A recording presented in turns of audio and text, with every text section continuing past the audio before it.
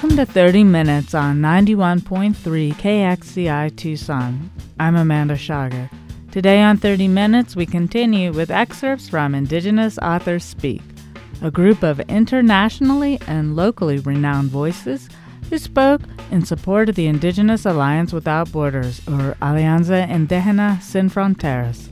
The Indigenous Alliance Without Borders is an intertribal advocacy and human rights community organization created in the San Javier district of the Tohono O'odham Nation's territory in 1997 to be the international voice for traditional southern borderlands indigenous peoples and to carry out diverse activities designed to contribute to the promotion, respect, and protection of indigenous rights. In May 2012, Indigenous authors presented their work to a full house at the Unitarian Universalist Church. This is part 2 of a multi-part series. 30 Minutes will present more of Indigenous Authors Speak next week. Up first on 30 Minutes, renowned writer Simon Ortiz, who is also Arizona State University Regents Professor of English, presents Kenny Dyer Redner. All right. Thank you very much for your very kind and rapt attention. Words and stories are our lives. And I would like to especially say that, a community doesn't just community itself, that is, perpetuate itself, but it's because really of connections that people make between each other through what they say, through what we say to one another.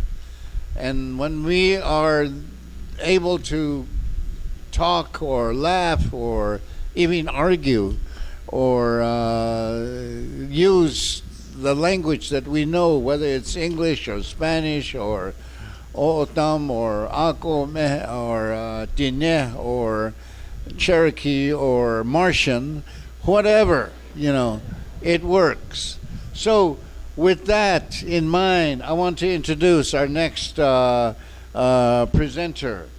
Our next presenter is Kenny Dyer Redner, who is a Paiute Shoshone tribal member, who is a writer of fiction and poetry, but he will do a fiction story tonight.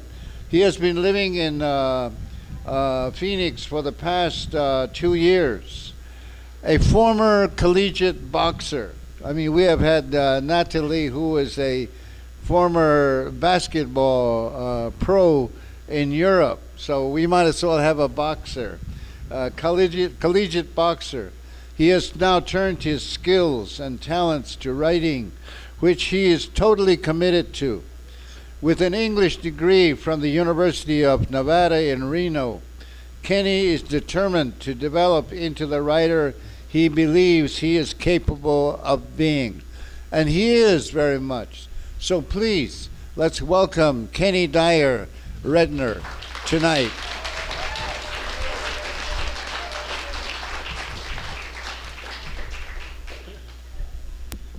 Thanks, Simon. I just want to say that I'm honored and humbled to be included in this group of writers. I'm thoroughly impressed with everybody that's read tonight. So thank you for having me here. Thank you, Simon, for inviting me. I have okay, that's better. All right, I have a short story here. It's called Dinner and a Show. Starts with the epigraph from Crazy Horse. We do not want your civilization. We would live as our fathers did, and their fathers before them. Dinner and a Show. Saturday. Today's no different. Grandpa shirked his ranching duties again. He's been gone for hours. He's at the Overland Hotel Bar and Grill with his cronies. We're at the house, me, my brother Raymond, and my grandma. It's time for dinner. The phone rings. Grandma, busy in the kitchen, wipes her hands on her red apron, sighs, and picks up the receiver. Hello, she says. Yeah, she says. Okay, she says. She takes a deep breath, rests her hand on her hips, her eyes closed. She stood but 4'11". Me and Raymond respect and fear her wooden spoon because it can leave welts on our backsides. She turns, looks at the food on the stove, and lifts the apron over her short, light brown hair. She stirs the spaghetti sauce with her wooden spoon. She knows how to discipline and nourish us with her instruments. She says, "I gotta go, boys." She says, "I have to go get Grandpa." She says, "Don't eat yet. I'll be back soon." We sit on the tile floor in the living room, listen to her instructions. If our father was around, perhaps we would listen to his instruction, but he's gone. At school, I tell my teachers that my father is a lawyer, that he could have played pro ball with Bill Walton and the Portland Trail Blazers, that he lives on the res in Oglala, South Dakota. But I'm a kid, and I don't know where my father is or what he's doing. I only know that my father is gone. I only know that at one time he was in the movement and rubbed elbows with Dennis Banks, Russell Means, and Leonard Peltier. But those are just names to me. Maybe Raymond knows more. He's a year older than me, but he cries whenever our father visits and then leaves. I never cry. Okay, we tell Grandma. She drives away. It's 15 miles to town from our res, 30 miles round trip. It could take a lifetime to leave and drive back. Grandma can make the trip in 45 minutes, toting her alcoholic husband in the passenger seat. She does it every weekend. We're still waiting for our father. The sun is getting heavy in the west and the shadows are long. Me and Raymond stand outside on the porch and look at our shadows, those dark figures, and imagine how tall we'll be when we grow up. I'm gonna be 6'6", I say, like Michael Jordan. Raymond flexes his biceps, says, "I'm gonna be stronger than Hulk Hogan. I'm gonna body slam Andre the Giant." We see headlights coming down the dirt road. We run in the house and fight for Grandpa's spot at the head of the table. We push and shove. We pull hair, bite flesh, and growl. But when we see Grandpa staggering up to the door, we move to our seats, still eyeing each other like hungry wolf pups. Grandma comes in first, a scowl on her face, and silent as a painting. She moves around the kitchen amidst the sound of plates clinking. Every weekend it's the same scene. Grandpa sways in alcoholic poise, leans his full weight against the door frame. His hat is cockeyed. His smile is tilted the same way. His eyes are bloodshot, and the dark skin of his face is red. It looks like it would burn you if you touched it. "Well," Grandpa says, smiling, "what's to eat?" "I don't know," I say. Though I do. It's spaghetti with French bread and salad with French dressing. Grandpa smiles, takes a deep breath, and staggers to his seat. Grandma, draped in her apron again, serves Grandpa first, then Raymond, then me. We eat, the three of us, ravenous. I always eat meat, nothing but meat. Raymond gets mad at me, orders to eat my salad. I look at him. "Well," Grandpa barks, "what do you think, Jimmo?" I shrug my shoulders. "I don't know," I say. "Did you play basketball?" he asks. "Yeah," I say. He leans in, eyes me close, says, "How many points did you score?" I look away, unable to hold his gaze. 100, I say, unsure how many baskets I had made shooting around by myself. 100? Well, I'll be a son of a bitch. We finish eating. Grandpa slides his boots off, pushing on the heel with his opposite foot. I watch as he struggles to do this, his head lolling back and forth, rocking as his foot slips over and over again. He finally gets his boots off. He sits at the table like that, eyes closed. There's food on his face, his shirt, and left all around his plate and placemat. Grandma busies herself with cleaning up. When she's done, she says, "You boys get ready for bed." She says, "Put on your pajamas." She says, "Brush your teeth." Then she disappears into the bedroom. We get ready for bed. When I go to the living room, Raymond's already there, standing with a pair of boxing gloves and a smile similar to Grandpa's, crooked. We put the gloves on, pull them on with our teeth. We're going to fight, to try to beat the other, to show Grandpa how tough we are. We circle, our hands up, fists and teeth clenched. We jump in and out, throwing punches. There is no footwork, no twisting of the torso, no snapping punches. There is no technique. We are mad. You better keep your hands up, Jimmo. He's gonna get you. We rush in, plant our feet, close our eyes, pull our heads back and throw haymakers, swinging for the knockout in the first round. I can feel the thuds as I get hit on the side of my head, my chin, my throat. And then like that, Raymond throws a stray wild punch from deep within, and in it he carries all his pain, all his anger and fury. He puts it into his fist and slams it against the side of my head. I feel the thud and see the flash of light. I told you, Grandpa says. Almost killed the poor bastard. I cry, hold my head in my hands. Raymond, always thirsty for more, taunts me. Come on, Jimmo. That didn't hurt. Why are you crying? You're a crybaby. Come on, I'll only use my right hand. But I don't want any more. I take my gloves off, wipe the tears from my cheeks, my eyes. Raymond, beaming with pride, takes his shirt off, shadow boxes and flexes his biceps in the window's reflection. When I see this, I grow with rage, peel off my shirt, and start flexing too. We push and shove to see our reflections. Raymond is all bulk. He's a big bruiser. He threatens me. I'll tie you in a knot. Me, I'm tall and skinny. I'm a wet fish. Grandpa's voice roars like a lion. You think you're tough? We turn. Look at Grandpa sitting at the table, a king on his throne. Grandpa wipes his face with the back of his gnarled hand. He motions us over. Grandpa looks us up and down, measures our stature, then slams his elbow on the table. We shudder at the sound. You think you're tough? Grandpa challenges. Raymond is first. He sits down to arm wrestle Grandpa. Grandpa tells Raymond, go. I see Raymond struggle against Grandpa's grip. I see Grandpa's forearm muscle rippling under his dark skin. When it's my turn, Grandpa does the same thing. I feel his rough, calloused hands hardened from a different time. He squeezes my hand in his until it hurts. I try not to let anyone see my pain. I force it down, deep down where only I know about it. We try again and again, but we are defeated. Lying in the dark, I tell Raymond, I couldn't even move his arm. Me neither, he says. He says, one day I'm going to beat Grandpa at arm wrestling. I want to punch him for saying that, but I understand. I think one day I will beat you. We talk about Grandpa's strength. You've been listening to Indigenous Authors Speak, good, a presentation to benefit Indigenous Alliance Without Borders held in May 2012 at the Unitarian Universalist Church. We just heard from Kenny Dyer-Redner.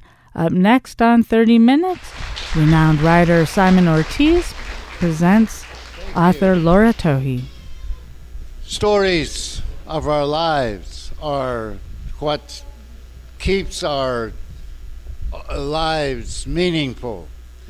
And I think that it's important always to not only listen, but to honor the tradition of storytelling, because that's where I think all people faced with challenges are able to meet the challenge that life presents to us.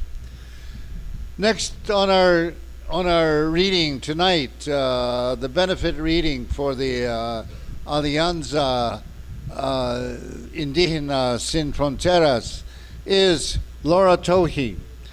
Laura is a Diné poet and professor with distinction at ASU as well, who has published several outstanding and notable works, including No Parole Today, a book that focuses on Indian boarding school, for which she was recognized as the Wordcraft Writer of the Year in 1999, and Tseyi, Deep in the Rock, a Glyph Award winner, which is a major lyrical work of poetry that established her as an outstanding poet. Among her varied admired works is a libretto that is entitled Enemy Slayer, a Navajo oratorio premiered and performed by the Phoenix Symphony in Phoenix in 2008. So, with those words of introduction, I want us to greet and welcome Laura Tohi.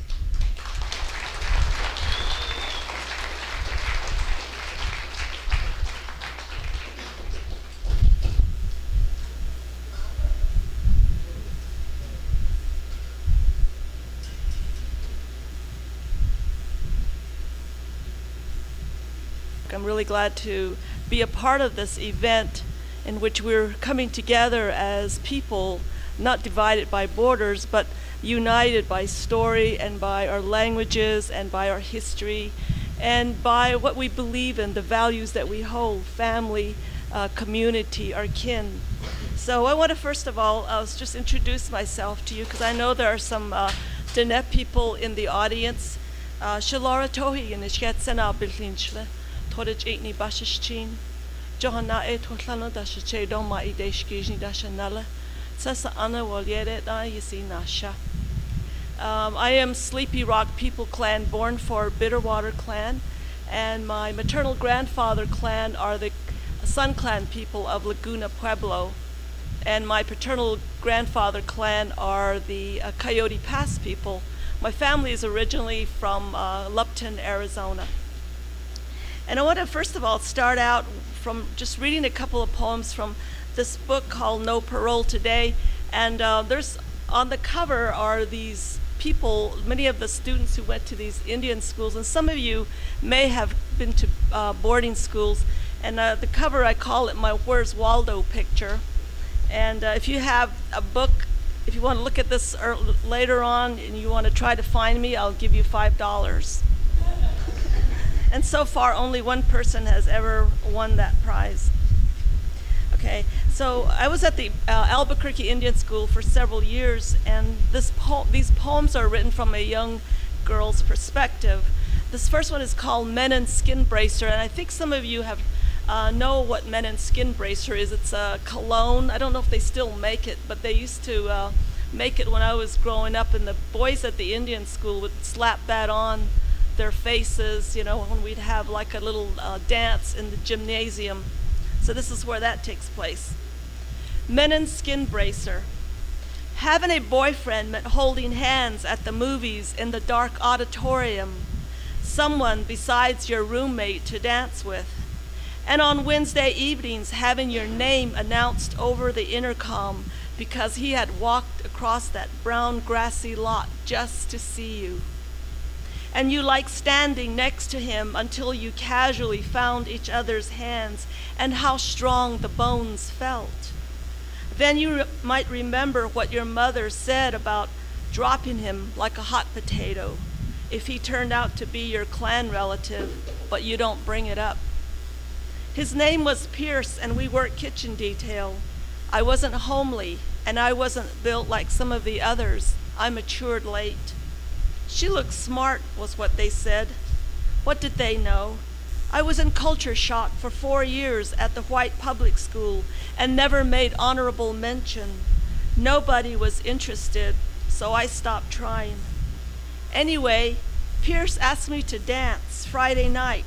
Mostly we danced stomp, scooping and twirling to the Wingate Valley Boys, the Zuni Midnighters, the Fenders.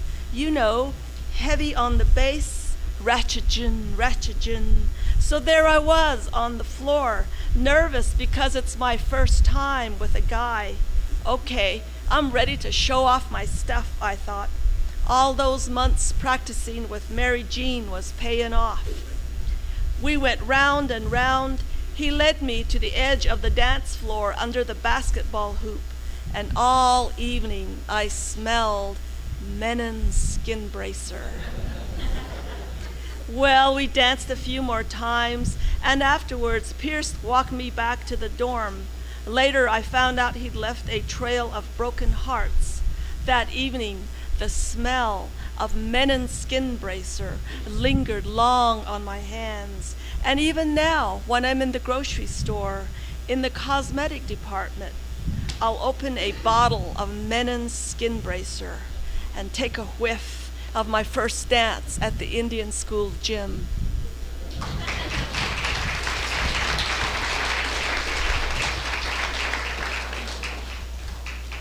And I want to read this one too. It's about I lived at the Indian school campus, but I went to school at a public school, a very large public school, and sometimes we'd stay after school and call the dorm attendants to come pick us up, and we always got picked up in this gray government car that said "property of U.S. government" on the car. Sometimes those Pueblo men can sure be coyotes. Like the time Rena and I stayed late after school, we telephoned the Indian school to send someone to pick us up. This time, Mr. Coyote drove up in the gray G car, the government car. That's what we called it. And we had to call the men Mr. and the women Mrs. But we students had other names for them because, you know, the Navajos easily make up names for people. So Rena and I got in the back. We were secretly pleased because we had the best looking Pueblo man chauffeuring us. At first we sat quietly, catching glimpses of his dark eyes in the rear view mirror. We had just pulled on to Central when one of us said, "This man is very handsome." "La," I agree. Then we were making all kinds of comments about him in our Navajo language, our enthusiasm running away with us, saying those things adolescent girls say. Oh,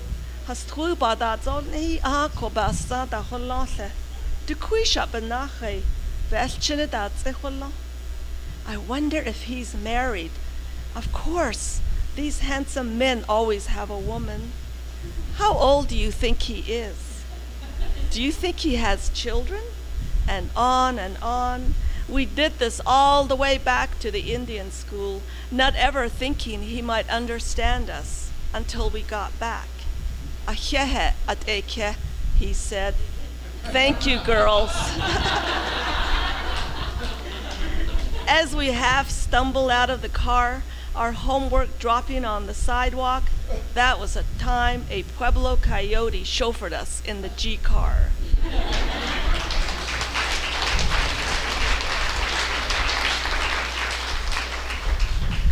And like many tribes in this country who have been relocated, my ancestors were one of the tribes that were relocated from the land that's within the four sacred mountains. Each of the mountains represents a cardinal direction, and it's in that within that four sacred mountain areas where the Navajo people lived. And in 1864, the Navajo people were forced out of that homeland to Fort Sumner, which is in south central New Mexico. So this is called refugees in our own land. The night is busy with the growth of stars, above us peaceful. Shiyaj, my son, fusses in his cradle board. The protective rainbow shaped by his father arches over his face.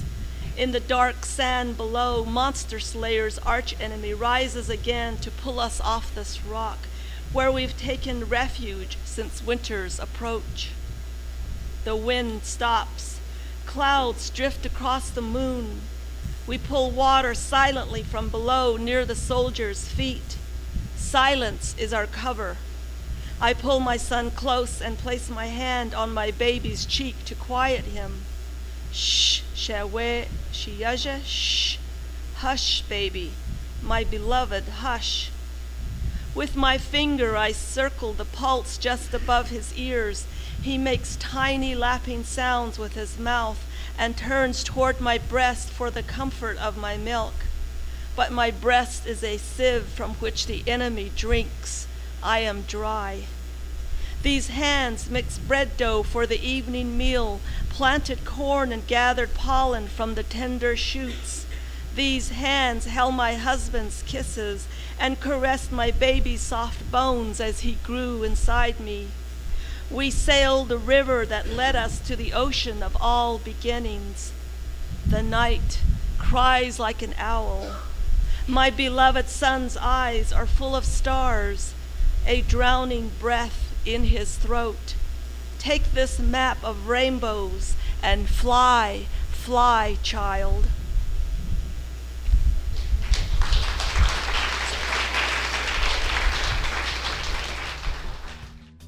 That was author Laura Tohi, one of the many authors who spoke at Indigenous Authors Speak in a benefit for Indigenous Alliance Without Borders. This has been part 2 of a multi-part series. Thank you for listening to 30 Minutes on 91.3 KXCI Tucson. I'm Amanda Schager. This event was originally recorded in May 2012 and aired in June 2012. Recent episodes can be found on the 30 Minutes program page at kxci.org.